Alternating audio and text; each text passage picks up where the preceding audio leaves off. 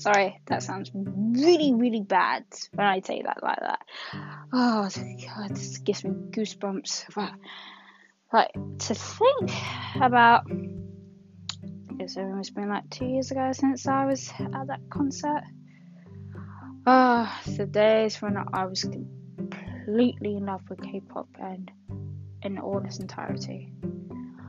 Damn. Those were the times, but things have changed. Anyway, welcome back to the podcast. This is Black and British / other.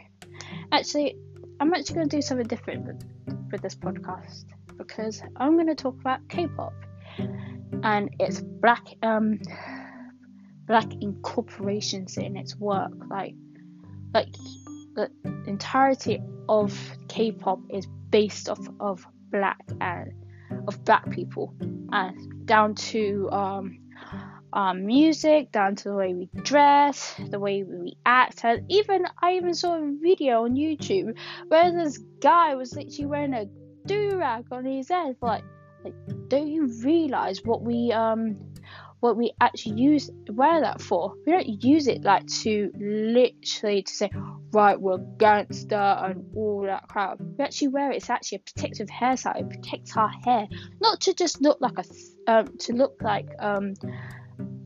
to look something like we're crazy or something. No, all like that. Oh, anyway, this is going to be. That was the short preview of what's going to be happening in the K-pop podcast.